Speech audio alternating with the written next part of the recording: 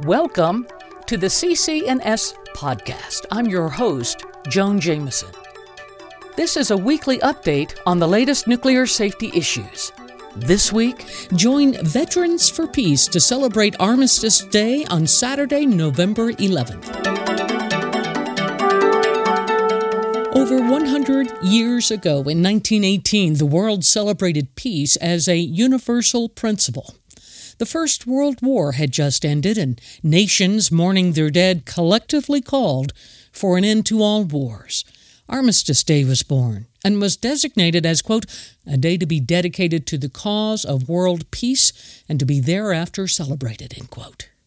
After World War II, the U.S. Congress decided to rebrand November 11th as Veterans Day. Honoring the warrior quickly morphed into honoring the military and glorifying war. Armistice Day was flipped from a day for peace into a day for display of militarism. Veterans for Peace has taken the lead to lift up the original intent of November 11th as a day for peace.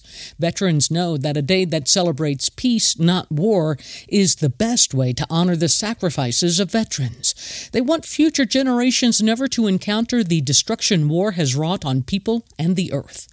Veterans for Peace call on everyone to stand up for peace this Armistice Day. More than ever, the world faces a critical moment. Tensions are heightened around the world, and the United States is engaged militarily in multiple countries without an end in sight.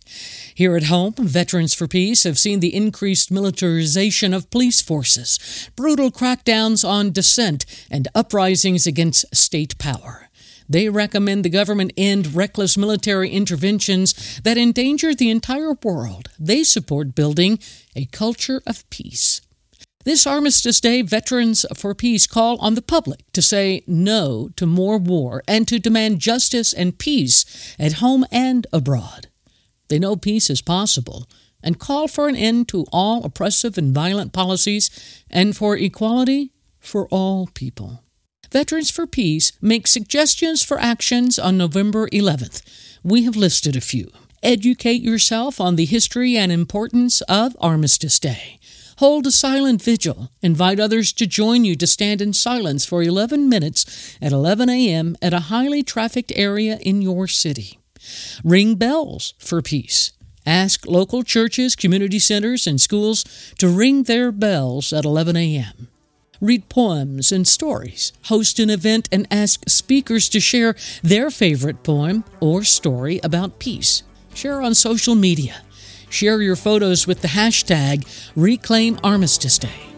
Find more suggestions on the Veterans for Peace website under Armistice Day.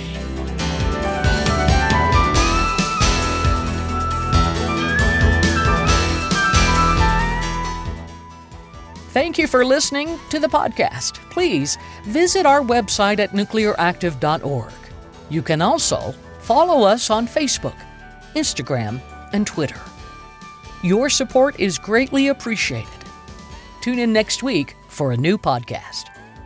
If you found this podcast informative and helpful, please consider a monthly contribution to continue our efforts. You can go to anchor.com to listen to the podcast and make your contribution there. Thank you.